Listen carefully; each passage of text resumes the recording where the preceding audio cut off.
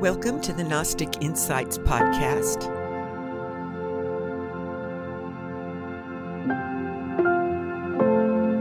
I'm your host, Dr. Sid Ropp.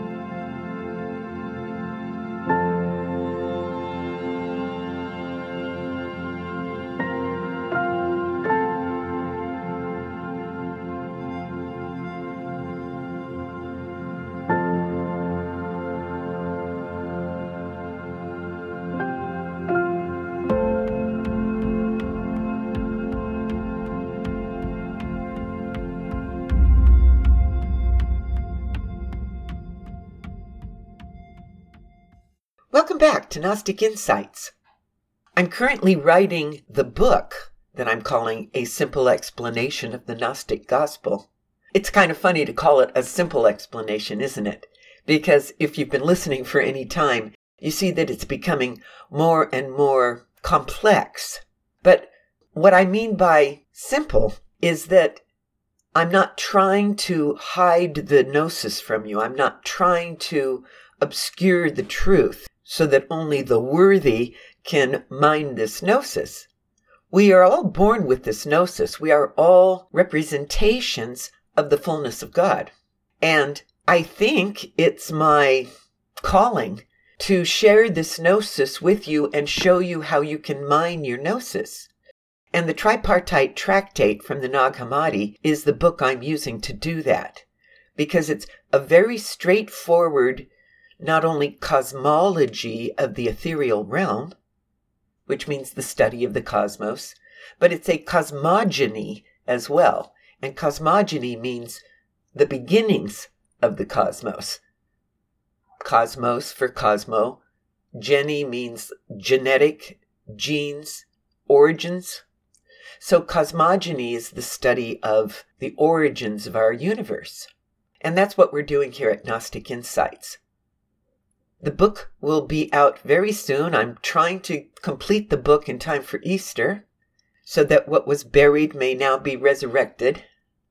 And I hope you are enjoying these insights that I'm sharing with you along the way. The book will be a really great reference piece. Everybody who's interested in Gnosticism will want to have this book as a reference. The glossary alone is worth the price. The Gnosticism that I'm sharing with you here isn't the obscure historical Gnosticism of the past. I'm attempting to bring it into our modern vernacular. Like good news for modern man, that sort of thing. So, welcome back to Gnostic Insights.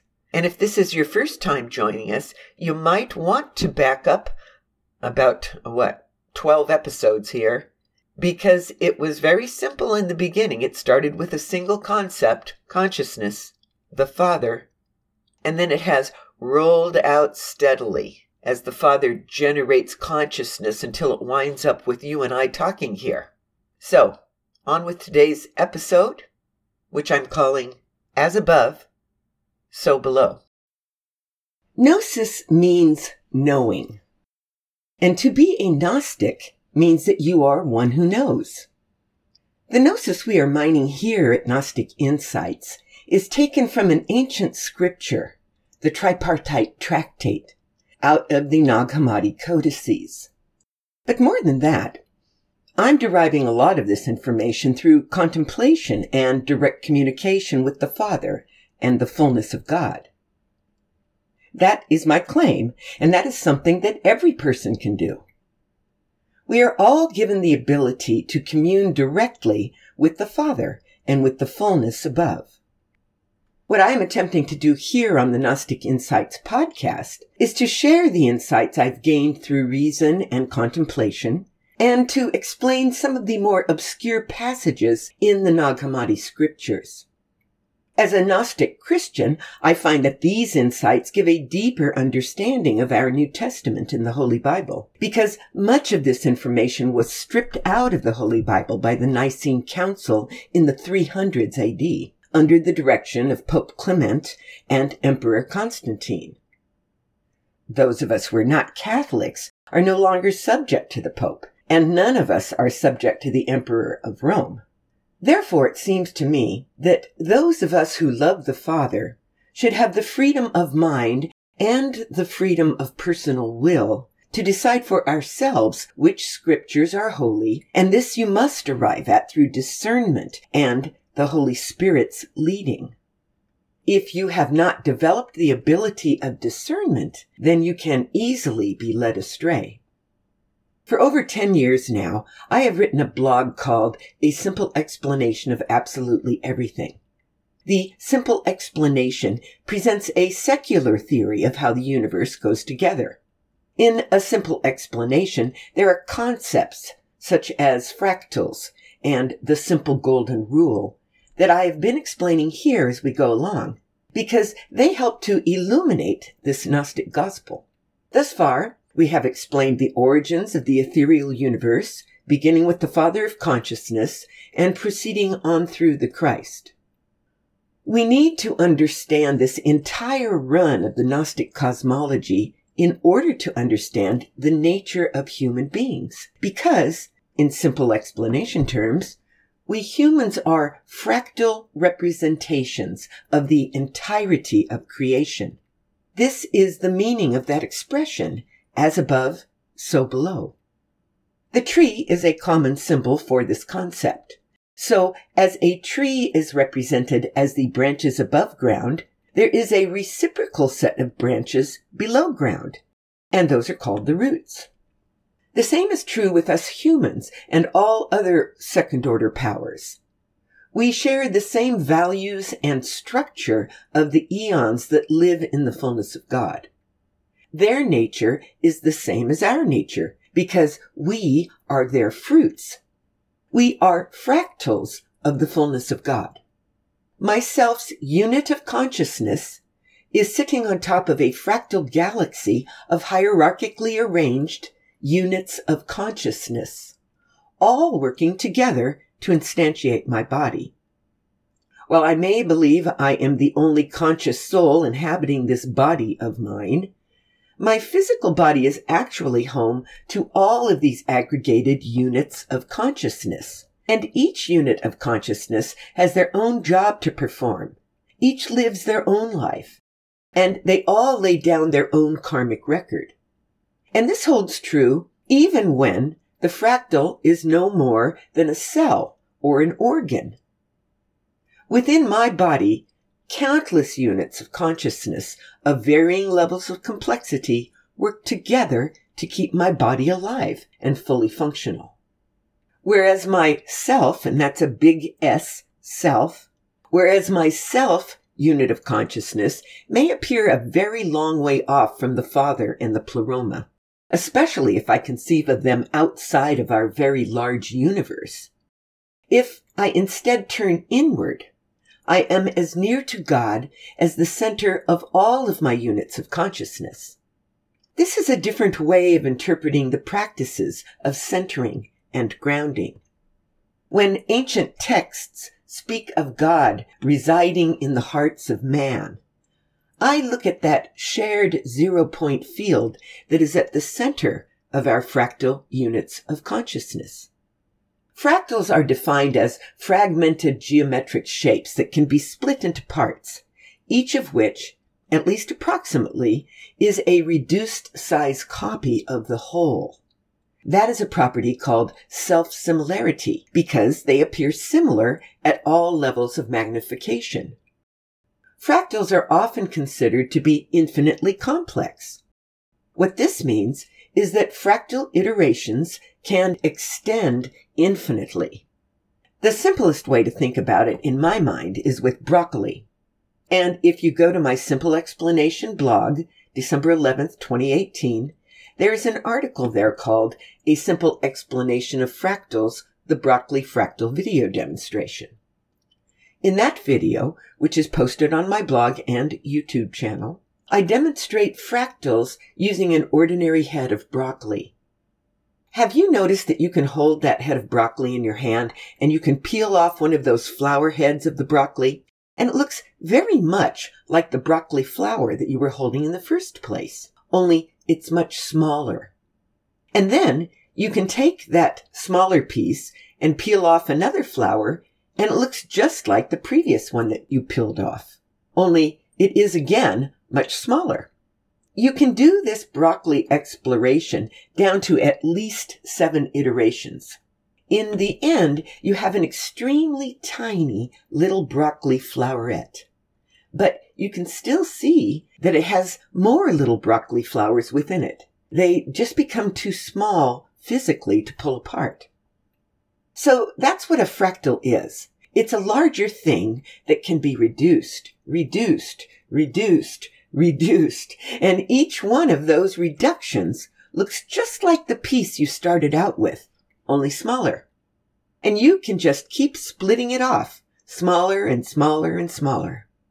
And if this were a purely mathematical fractal rather than a physical one like broccoli, you could go down or up through those fractal splits pretty much infinitely. I am suggesting that consciousness itself is fractal, and the largest consciousness is the Father. The Father had a thought, and it became the Son, S-O-N. And that Son was the first fractal iteration of consciousness. The Son had a thought, and it became the All, and that is the next fractal iteration. And then the All became self-aware, and it turned into the eons of the fullness of God. These eons of the fullness sorted themselves into a hierarchy, giving themselves names, positions, places, powers, and duties, and we call this sorted fullness the hierarchy of the fullness, or the pleroma of God.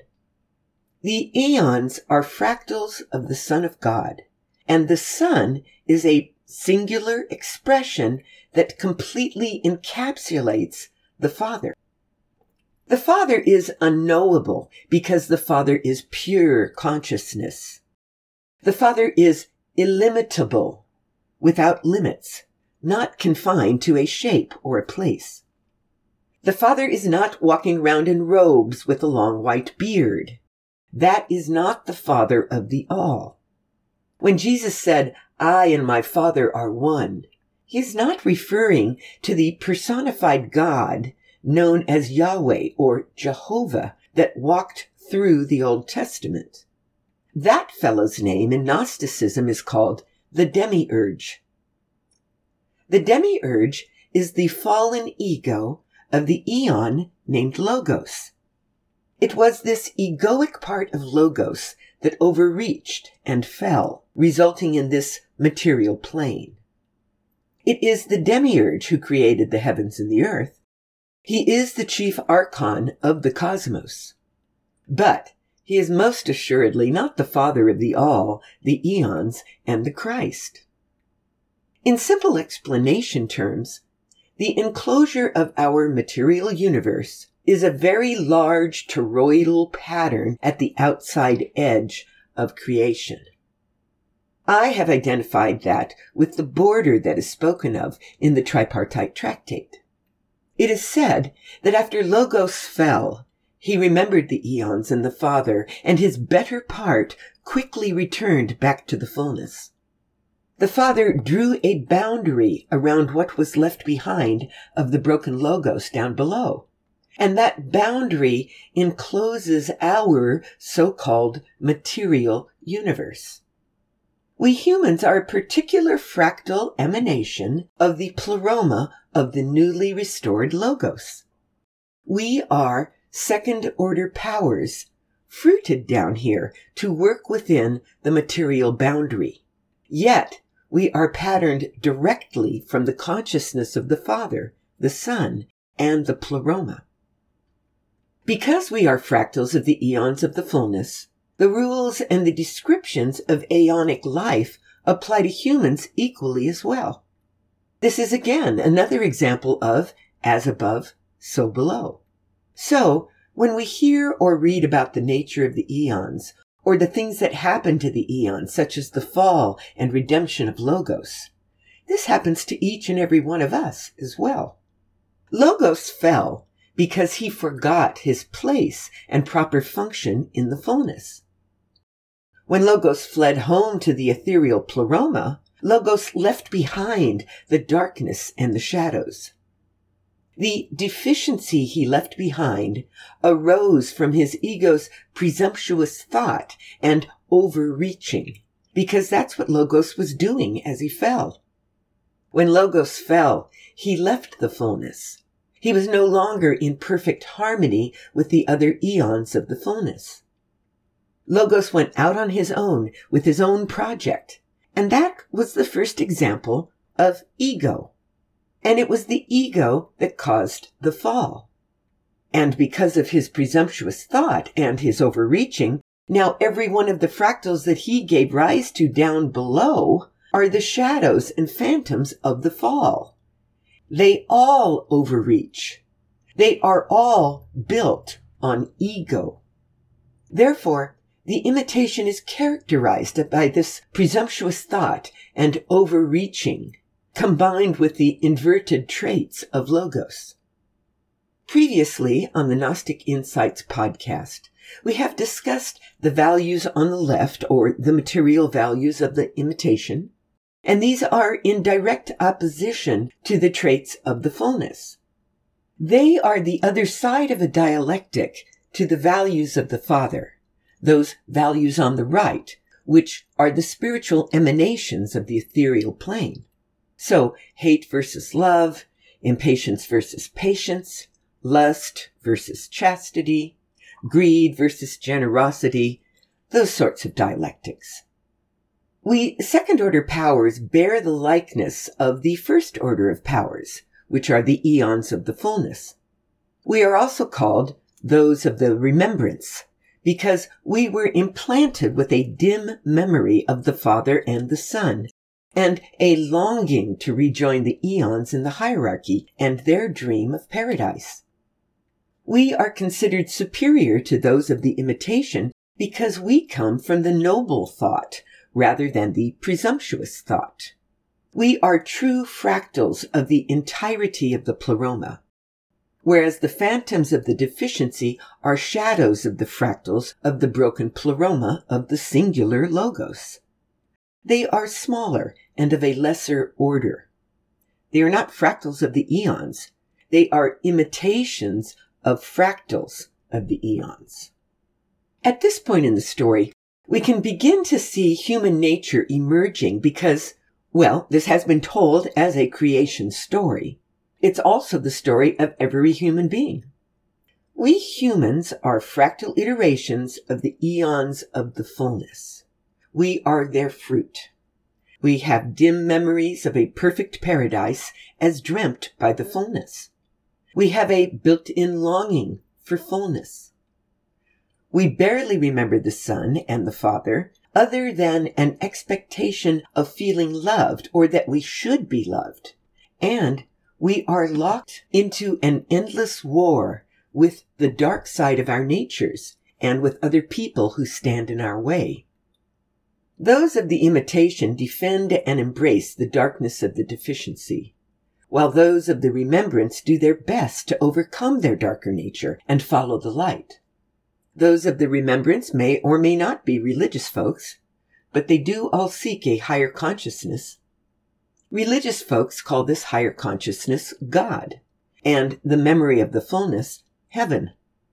Those of the remembrance who are not part of a religious body or the meme bundle of religion are still spiritual because they do seek reunification with the One, while rejecting the man-made institutions of religion. Others who hear the still, small voice of God but can't quite bring themselves to believe in fairy tales are seekers that wind up exploring podcasts like this as they search for something to believe in. At some point during everyone's life, each person decides for themselves whether to continue trusting their own presumptuous ego or whether to heed the call from above. At this point, I think I should explain a little better what a meme is as I use the term. So I'm going to read a couple of pages out of my book, A Simple Explanation of Absolutely Everything. And we're talking about a meme, M-E-M-E. The importance of memes is that a huge part of our personality is shaped by the memes we collect and hold on to.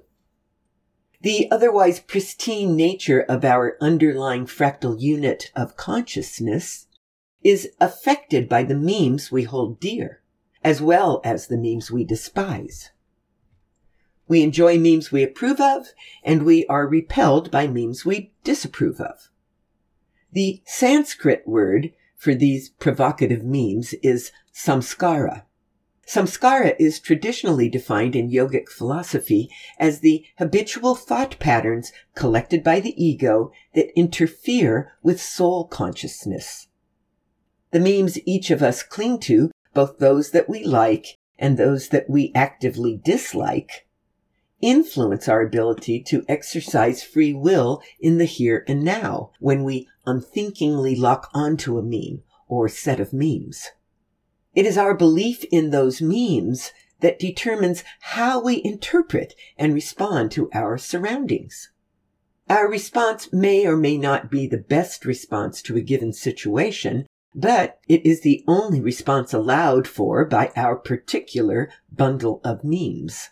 In other words, our meme bundles function as incoming and outgoing filters.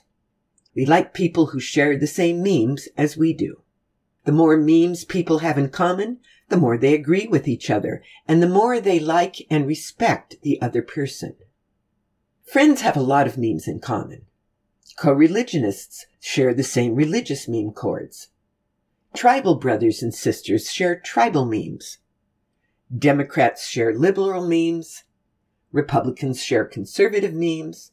And progressives share socialist memes. All subcultures share their subcultures' memes. Some types of memes are more important than other types, and it's the important memes that matter the most. If we agree on the meaning of the word justice, we can probably overlook disagreement over the meme of whether the toilet paper should go over or under the roll. We each carry our own bundle of memes. These are the things we believe in, both for good or ill, and depending on what we believe in, this limits our ability to think and arrive at gnosis. So, if your meme bundle contains many values on the left, material values like live fast and die young and leave a beautiful corpse, that is a meme bundle from the deficiency that encourages fast and reckless living and leads to misery. Contrast this with living a life that is on the aeonic, virtuous side that embraces the memes of the fullness of God. These virtues and these vices are each important spiritual memes. When we speak of the never-ending war within our personalities and against the imitations of the deficiency, these are wars embracing the values of the fullness as opposed to the values of popular culture. We cannot fake the meme bundles we hold because they affect our lives and every choice we make. Pretending may fool others, but it does not fool the Father. Our hearts need to be in authentic alignment with the Father and the fullness in order for the love and gnosis of the Father to flow through us. And that's why true repentance is necessary. We need to embrace the values of virtue, the meme bundle that flows from the fullness of God. Embracing the meme bundle of popular culture gets us into trouble and holds us away from instantiating our true self. Fortunately, the Christ imbues us with more power than the deficiency can wield against us, and it gives us the ability to overcome the imitation's memes. So goes the never-ending war. Repentance involves pushing away the deficiency's memes. Repentance means you no longer try to get away with whatever you can get away with. Repentance means, I don't want to do that anymore. Redemption means dwelling on the right side of the virtue and vice ledger. And again, this isn't to take away our fun. It's because joy is only found on the virtuous side of the ledger. We are fractals of the fullness of God. Therefore, in order to be truly happy, joyful, we shed the demiurgic memes. This turning gives the Spirit of the Christ permission to redeem us. Then we are able to embrace the Father and the fullness. The Gnostic call for redemption goes like this. Because the second-order powers have gotten all gummed up chasing after the archons and each other in endless war, another fruit was required to bring peace to this universe. The fullness and Logos prayed to the Father, individually and collectively, for a champion to end the war. And this champion is called the Christ. Here's how the Tripartite Tractate puts it. Quote, the eons not only produced a singular fruit reflecting the Father, but that fruit also reflected their own individual countenances and aspects from their positions in the hierarchy of the fullness. In this manner, they went forth in a form that consisted of many forms, so that the one to whom they were going to help should see those to whom he had prayed for help, as well as the one who brought it to him. End quote. In simple explanation terms, the Christ is the correcting algorithm for the second-order fractals that no longer ring true. The Christ replicates all of the qualities of the all. That is, the full attributes of the originating consciousness in their pure form that existed prior to the fall, with all of the confounding memes stripped away. We recognize the Christ when we encounter it because it went forth in many forms that look just like us, so that when we pray for help, we recognize the one to whom we pray. When we accept the gift of the Christ, we invite a correction to our ego's deluded meme bundle, so that the best functioning of the universal unit of consciousness may be reestablished within us. The Christ also provides a homing beacon to the sun via a rooted love connection that flows into us from the ethereal plane. Simply put, Gnosis is the realization that we come from above and that our Father is in heaven and to heaven we shall return. That's all. Gnosis requires us to step down from the throne of ego and the meme shroud of the imitation that we cling to and are trapped in to better reveal the light of God that shines from within. That's all. You cannot be taught Gnosis. You must discover it for yourself. What we are doing here at Gnostic Insights is opening your mind so that you remember the Gnosis that already lies within your one self. You do not need to memorize this Gnostic cosmology or the names of various characters we discuss here. You don't need to punish yourself with sacrificial acts to achieve righteousness. You need only to remember and acknowledge the inherent immortal consciousness that flows from the Father. The ancient book called the Tao Te Ching describes it this way in verse 27. Quote, the sage is always on the side of virtue, so everyone around him prospers. He is always on the side of truth, so everything around him is fulfilled. The path of the sage is called the path of illumination. He who gives himself to this path is like a block of wood that gives itself to the chisel. Cut by cut, it is honed to perfection. Only a student who gives himself can receive the master's gift. If you think otherwise, despite your knowledge, you have blundered. Giving and receiving are one. This is called the great wonder, the essential mystery, the very heart of all that is true. End quote.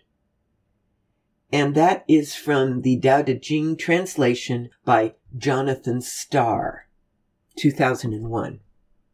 Here at the Gnostic Insights podcast, I am not attempting to teach you Gnosis. I am merely sharing the Gnosis that I have discovered within myself. You have this Gnosis within yourself. And if you resonate to what I am saying, this is merely you remembering Gnosis. You have the entirety of the fullness of God already within yourself, along with a remembrance of who you are and where you come from.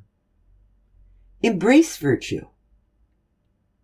Onward and upward. I'll see you next time. God bless.